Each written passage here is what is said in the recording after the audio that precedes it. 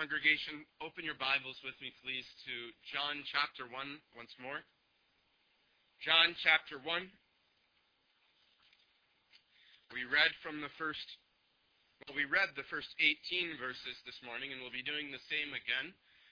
But this morning we focused in on verse 1 through 5, and this evening I'd like to continue ultimately with the same passage, reading 6 through 8 and studying 6 through 8. We'll read from verse 1 through 18 and then focus in on verse 6 through 8. Hear the word of the Lord. In the beginning was the Word, and the Word was with God, and the Word was God. He was in the beginning with God. All things were made through him, and without him was not anything made that was made. In him was life, and the life was the light of men. The light shines in the darkness, and the darkness has not overcome it. There was a man sent from God whose name was John. He came as a witness to bear witness about the light, that all might believe through him. He was not the light, but came to bear witness about the light. The true light which enlightens everyone was coming into the world. He was in the world, and the world was made through him, yet the world did not know him. He came to his own, and his own people did not receive him. But to all who did receive him, who believed in his name, he gave the right to become children of God, who were born not of blood, nor of the will of the flesh, nor of the will of man, but of God. And the Word became flesh and dwelt among us. And we have seen his glory, glory as of the only Son from the Father, full of grace and truth. John bore witness about him and cried out, "This was he of whom I said, he who comes after me ranks before me, because he was before me." And from his fullness we have all received grace upon grace. For the law was given through Moses, grace and truth came through Jesus Christ. No one has ever seen God, the only God who is at the Father's side. He has made him known. Thus far, the reading of God's holy, inerrant, and perfect word. Let's pray. Lord, we pray now as we study about this man, John, a witness to Christ. We pray that you would teach us through him to look ever more nearly to the Savior and to witness more closely to his glory. We pray this in Jesus' name. Amen. Brothers and sisters, in today's day and age, we have many different ways to get information out. Whenever we have an event or some news, we can send messages through a variety of ways. Of course, there's always the tried and true mail, but more often nowadays we use the internet or we use our phones. We call people, we send them text messages. We send them messages through Facebook or through any other number of social media sites. In the past, we didn't have this blessing. In the past, it was quite a bit different. Many centuries ago, it was the common practice when there was some important piece of news or some important event for the king or one of the royals to send out a herald. And this herald was to go out, and he had a very important job. It was his job to go out into the highways, into the byways, or sometimes to particular places and people, and to declare the very important news that he had to give. He would go to this place he was told to go, he would give the news and tell everyone in the region, or the specific people. And when this herald went out, furthermore, it was his job to only speak that which the king had ordered him to speak, and no more. To be faithful to the message that was entrusted to him. These heralds often had very important news, and they were not allowed to make up their own messages. As they were the representatives of the royals, you might say, it was their task so that everyone knew exactly what the king wanted them to know. Well, congregation, when you consider the life of John the Baptist, you will find his work is not very different than that. John is, we might say, a herald. Not a herald of some earthly king, but a herald of God Most High. A witness giving testimony to something or someone rather very important, Jesus Christ. John is sent to prepare the way for Jesus. We saw this morning that though Christ is preeminent, there are many who do not and will not recognize him. As verse 5 says, the light shines in the darkness, and the darkness has not overcome, or perhaps better translated, understood it. So God sends John, this man who is a true man, to be a witness, a testimony, a herald, if you will, of our Savior. Should be rather important then for us, if John was sent, to know who he is, why he's sent, what purpose he's sent for.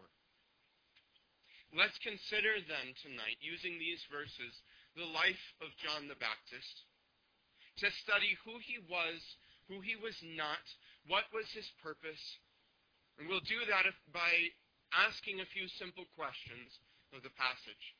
First, we'll ask, who was John sent by? Second, we'll ask the passage, why was he sent? And ultimately, for what purpose, in the third place, was he sent? Who was he sent by? Why was he sent? For what ultimate purpose was he sent? We begin, in the first place, with the question. Who was John sent by?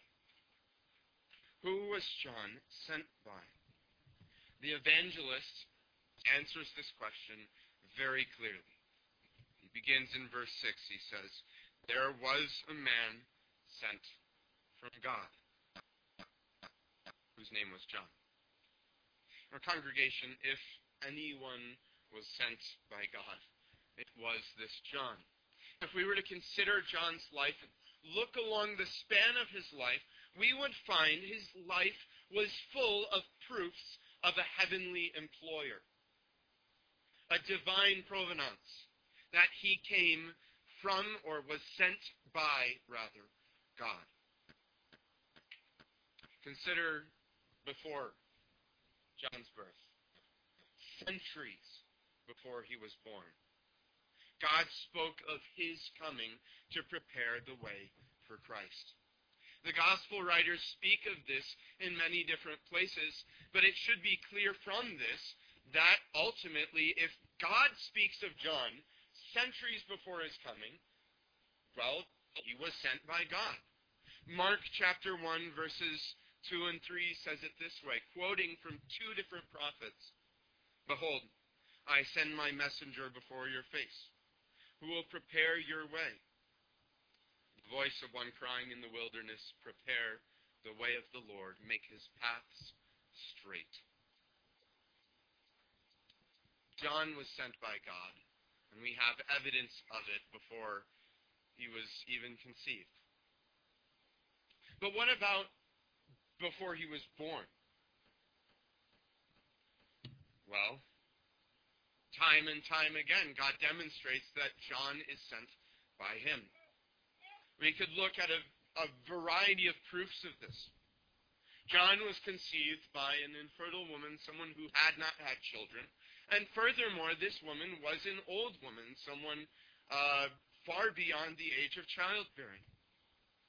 And yet, while he was yet in his mother's womb, he displayed that God had given him the Holy Spirit, leaping in his mother's womb at the presence of Jesus, his mother being filled with the Holy Spirit at that moment to proclaim Christ.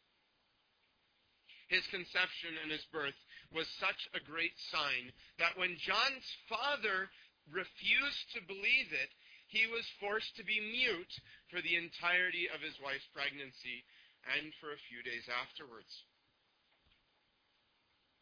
Furthermore, during John's time as a minister, John proved that he was sent by God. God blessed his work mightily to such an extent that even though he lived in the middle of nowhere, in the desert, nonetheless, all Israel, Scripture says, came out to meet with him.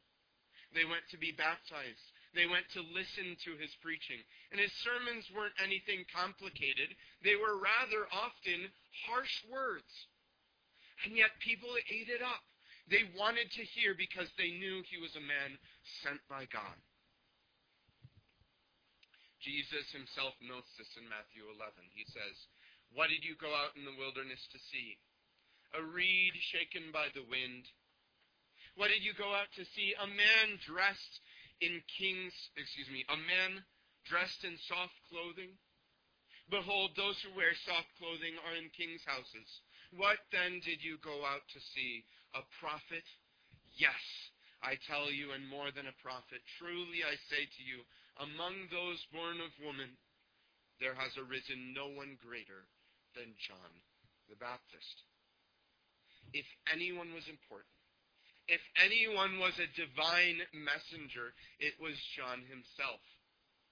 There is no greater man who is man alone than John, says Christ himself.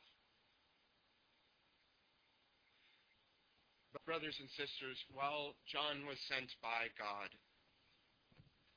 John nevertheless is not God. When the evangelist introduces John to us, he wants to make it very plain that John is not the preeminent Christ that we saw this morning. He's not the one that Israel had been waiting for as the promised Christ. He is not that eternal Word, that divine Word. He is not the Creator. He is not even the Illuminator. No, John the Evangelist tells us here, in verse 8, very briefly and very clearly, he was not the light, but came to bear witness about the light.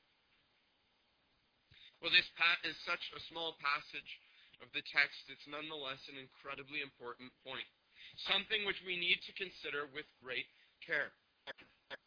John the Baptist was a great man, but he was not the Christ. He was not the one Israel had been waiting for, not the king of Israel. He was a simple herald of the king. Why is this important? Because we have a tendency to worship the created instead of the Creator. John was sent by God, but he was not God. We have a tendency to grow distracted, though, by the blessings that God has given us and worship them instead of worshiping the one they point to. Take the example of John here. God vested his preaching with power. At one point, many people in Israel thought that he was the Messiah. If we look on a little later in the chapter, this same chapter, the people of Israel begin to ask John, "Are you the one we've been waiting for? Are you the Messiah?" And he declares, "No." Even today, there are people who, despite John's preaching against it, believe that he is a great leader to be followed. They're not a large group, to be fair, but even today there are people that believe John to be someone important and Jesus to be nothing. But the same thing takes place not only with small groups, but also throughout the church and among the Christian church, people who call themselves Christians. Catholics today declare that they follow Christ. And yet what do they do but worship saints and give their glory and their praise to people who followed Christ? This can be the case even in the Reformed Church, in the RPCNA. Hero worship can be a very real problem. We lift up Calvin or John Knox or modern preachers like R.C. Sproul, Sinclair Ferguson, or you could name quite a few others, I'm sure. And we take them out of their proper place, and we imagine that somehow they're important. All the while we forget that people like this are sent by one much greater. To get an image for this, imagine, if you will, a family that leaves Colorado Springs. They get their family together, they all pile into a car, and they drive all the way to Yellowstone, somewhat 8-10 hours away. They get to Yellowstone, they park outside the entrance, they find the big sign, they take a picture with the sign that says Yellowstone National Park, and they say, all right, kids, let's get back in the car, we're going home. We saw what we had to see. Wouldn't that be ridiculous? Or imagine somebody who receives an invitation to a wedding, and they say, that's great, and then they don't go to the wedding because they got the invitation, that's the important part. Wouldn't we consider people like this to be rather strange? When they ignore the thing that the sign is pointing to, the truly important thing. John was sent by God, but he was not God himself. Let's not be distracted by the power, the location, the place he came from, but rather let us remember that there is one greater. Yet, that brings up the question. If John was sent by God, why was he sent? What, after all, was John pointing to? If he's not pointing to himself, he's got to be pointing to someone, right? What is John sent for? Why was John sent? Verse 7 answers this question very aptly. It says, he came as a witness, to bear witness about the light. And then in verse 8 again, he came to bear witness about the light. John came to witness. John came to witness the light. This same light that we looked at this morning when we spoke of the preeminence of Christ, the one who is the light of the world, John came to bear witness to him. It was his task to point to Christ, to look to Christ, to say, look at this one. Don't look at me, look at Christ. Look at the light of the world. Once again, if we examine the life of John, we'll see this is exactly what he does. Even his birth into the world is a witness of Christ's coming. Zechariah makes a proclamation about his son soon after John's birth when he says, you, child, will be called the prophet of the Most High. For you will go before the Lord to prepare his ways, to give knowledge of salvation to his people and the forgiveness of sins. Look a little further down the life of John, and what do we see him doing? He constantly, consistently, moment by moment, points to Jesus Christ. Says, look to him. Look with me a moment at what John does in this very chapter in John 1. Look at verse 23. And what does John say? Verse 23. I am the voice of one crying in the wilderness, make straight the way of the Lord, as the prophet Isaiah has said. Verse 26 and 27. John answered them, I baptize with water, but among you stands one whom you do not know, even he who comes after me, the strap of whose sandal I am not worthy to untie. Verse 29 and 30. The next day he saw Jesus coming toward him and said, behold, the Lamb of God who takes away the sin of the world. This is he of whom I said, after me comes a man who ranks before me because he was before me. Verse 32. John bore witness, I saw the Spirit descend from heaven like a dove, and it remained on him. Verse 34, I have seen and bore witness that this is the Son of God. Verse 35 and 36, John was standing with two of his disciples, and he looked at Jesus and as he walked by and said, Behold the Lamb of God. Time and time and time again, John, a man sent by God, a man whom everyone looks to, says, don't look at me. Look to Christ. Yet a little later in John 3, people begin to stop following this John the Baptist. They begin to follow Jesus, and yet John declares with joy, this is exactly what's supposed to happen. He says, verse 29 and 30 of John 3, this joy of mine is now complete. He must increase, but I must decrease. Brothers and sisters, John did his task of preaching Christ well. Once more, then, let me remind you, John was not the light. Verse 9 tells us, though we're not focusing on the passage, verse 9 tells us, the true light, which illuminates every man, was coming into the world. Let's take a step back for a moment. If John was such a great man, such a man of power, a man whose work shook Israel to its core, and his entire task was to point to Jesus, then how much greater is Jesus? How much greater is the King than the herald? How much greater is the preeminent one, the one we studied this morning, if his witness was such a powerful figure? Commentator Matthew Henry says about this passage, John was a star, like the star which guided the wise men to Christ, a morning star. But he was not the sun. He was not the bridegroom, but a friend of the bridegroom. He was not the prince, but his harbinger, or his herald.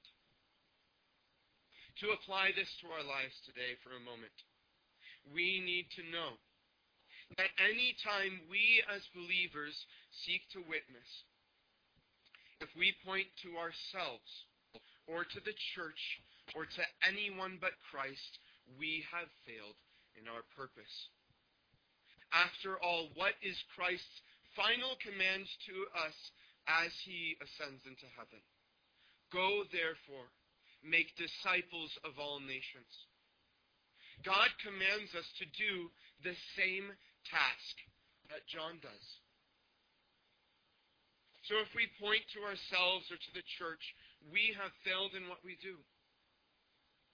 So many people witness to their unbelieving friends, their family, or their coworkers, but instead of pointing to Christ, they're afraid that maybe these people will reject them for the light of Christ. And so what do? They point to other things. They say, well, I really love this new church I'm going to.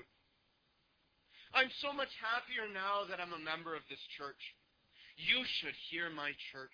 And the way we sing a cappella, it's so beautiful. If only you would come to my church, well, you'd probably be happy there. Or maybe they speak about themselves and they say, well, look at all the things that I've changed in my life since coming to Christ. No, I'm not disparaging pointing to the beauty of Christ's people. I'm not disparaging pointing to the fact that Christ does change our lives. But what I'm saying is that when we witness, our witness should be as John's. Our witness should be a witness to Christ, the King, the preeminent one, the perfect one. If you're not speaking of Christ, your teaching and your preaching has missed the point. The same thing, elders, applies to you. And in a special way as leaders of this church. It is your task to teach and to guide the church. And if you are to guide the church without Christ, you have lost the plot. You have missed what the church is to be about. John pointed to Christ. Brothers and sisters, boys and girls, let us do the same. And furthermore, if we look to John here, let's not be blinded by his light.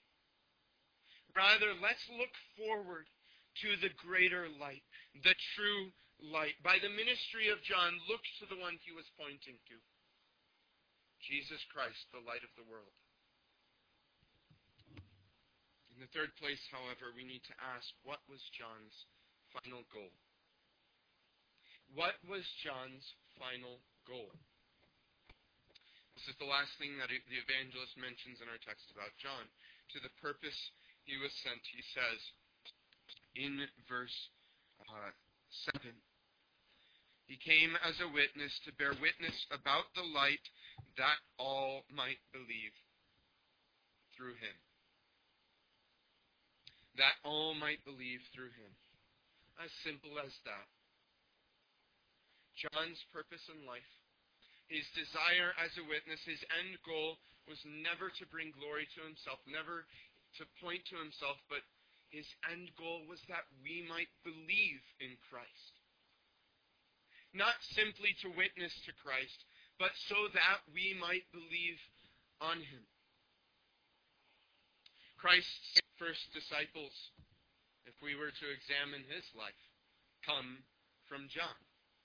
John chapter 1, verse 36 and 37 tells us that after John had witnessed to Jesus time and time again, these two disciples go to speak with him and to follow him. John the Baptist continued to lose disciples as Jesus gained them, because people went from John and looked to Christ and began to follow him. John's last disciples in his life were pointed to Christ so that they might believe on him. John's final recorded action in Matthew chapter 11 were to send people to Jesus, to send his disciples to speak, to listen to Jesus, and to ask, are you the one who is to come, or shall we look for another? And even after his death, John's actions provide a strong stepping stone to Christ, because in Acts 19, Paul speaks to some followers of John, saying, John baptized with the baptism of repentance, telling the people to believe in the one who was to come after him, that is, Jesus. You can read that passage in Acts chapter 19. So, brothers and sisters, all of this should teach us that John's goal, his ultimate desire in pointing to Christ, was that those who heard him might believe. Those who heard him would trust in Christ. Once more, and with this, then it should be very, very clear. John was not the light. John was not the one. He wanted people to trust in Christ. John was sent by God. But as we saw this morning, Jesus is God. John was sent as a witness, but Jesus is the one he was witnessing about. John was full of the Holy Spirit, but the Holy Spirit never departed from Christ. John baptized with water, but Jesus with the Holy Spirit and with fire. John was not the light, but Jesus Christ was, as verse 9 tells us, the true light which was coming into the world, which gives light to everyone. John was a great man. He was not worthy of taking the sandals off of Jesus' feet. Brothers and sisters, this, the life of John, ultimately should point us to Christ. Where the world in its blindness cannot see Christ, John testifies nonetheless. and his testimony, his task as a herald, should teach us to look to the Savior. So as we conclude this life of John, as we look at who he was, and as we look at who he was not, his life should be applied to our lives in a couple of ways. First, congregation, and most importantly, if John was testifying to Christ, then we should look to Christ. Do you know the man that John was testifying about? Do you know this Christ, this preeminent one? Do you know the Lamb of God who takes away the sins of the world? Have you come to Christ to follow him? Don't let yourself be deceived by worshiping the Creator instead of the created. Don't let yourself look to a pastor or an elder or yourself or anything else. Look to Christ. John wants you to look to Christ. John the evangelist wants you to look to Christ. Because in Christ and in Christ alone do we find forgiveness. Do we find blessing? Do we find the Holy Spirit? Do we find true righteousness? If you don't know Christ, congregation, my encouragement, my prayer, and John's command and God's command this evening is that you look to the one John was witnessing of. That you look to this one, this true light. That even though so much of the world cannot understand Christ, look to the one John witnesses to. And in second place, if you are truly in Christ, brothers and sisters, let's learn to imitate Christ by imitating John's witness. The witness of every minister, every elder, and even every Christian should be like the witness of John. Because after all, as Christ declares, go and make disciples of all nations, well, every believer to some extent, certainly not in the same way that John was, but every believer is sent by God to bear witness to Christ that all might believe on him. As such, if we truly follow this path, if we look to Christ, we ought to lead people to the gospel, to cry, behold the Lamb of God, to teach repentance and to declare, he must increase and I must decrease. But on the other hand, congregation, we ought also to know our place. Just like John, if we are in Christ, we ought to know very clearly we are not the light of the world. We're not the one who illuminates every person. And so when we don't witness to Christ, when we witness to ourselves, when we're full of pride over the things we know of Scripture, and instead of preaching Christ, we preach ourselves, or we preach anything but him, we are doing harm to those we witness to instead of help. When witnessing to others of your faith, what is the character of your witness, brothers and sisters? Don't witness by telling the world primarily about how happy you are to be a part of the church. I'm not saying you shouldn't ever mention that. Don't let that be the focus of your witness. Don't seek to witness by telling the world you've left behind this or that vice. Again, I'm not saying you should never witness about how Christ has changed you. But don't let that be the focus of your witness. Let it be your task, brothers and sisters, to point to Christ and to let Christ, the true light, do the rest. After all, he is the one who illumines everyone, who gives light to every person. Let our preaching be, if we are truly in Christ, behold the Lamb of God, who takes away the sins of the world. I must decrease. He must increase. Amen. Let's pray.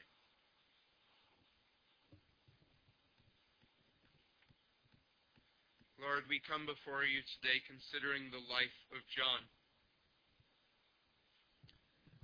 a powerful man, yet not the light. Teach us through the life of John, Lord, to look through him to the Savior, to look to the Lamb of God who takes away the sins of the world, to rest and to trust in him alone, to believe on him alone, to place our faith nowhere else but in Christ. And teach us further, Lord, if we are to witness of our Savior, if we are to be these heralds of the Christ, the one who has come, teach us to witness to him alone, to flee self-serving, to flee pride, to flee any sort of witnessing to our own blessings, but to point to Christ and what he has done. In Jesus' name, amen.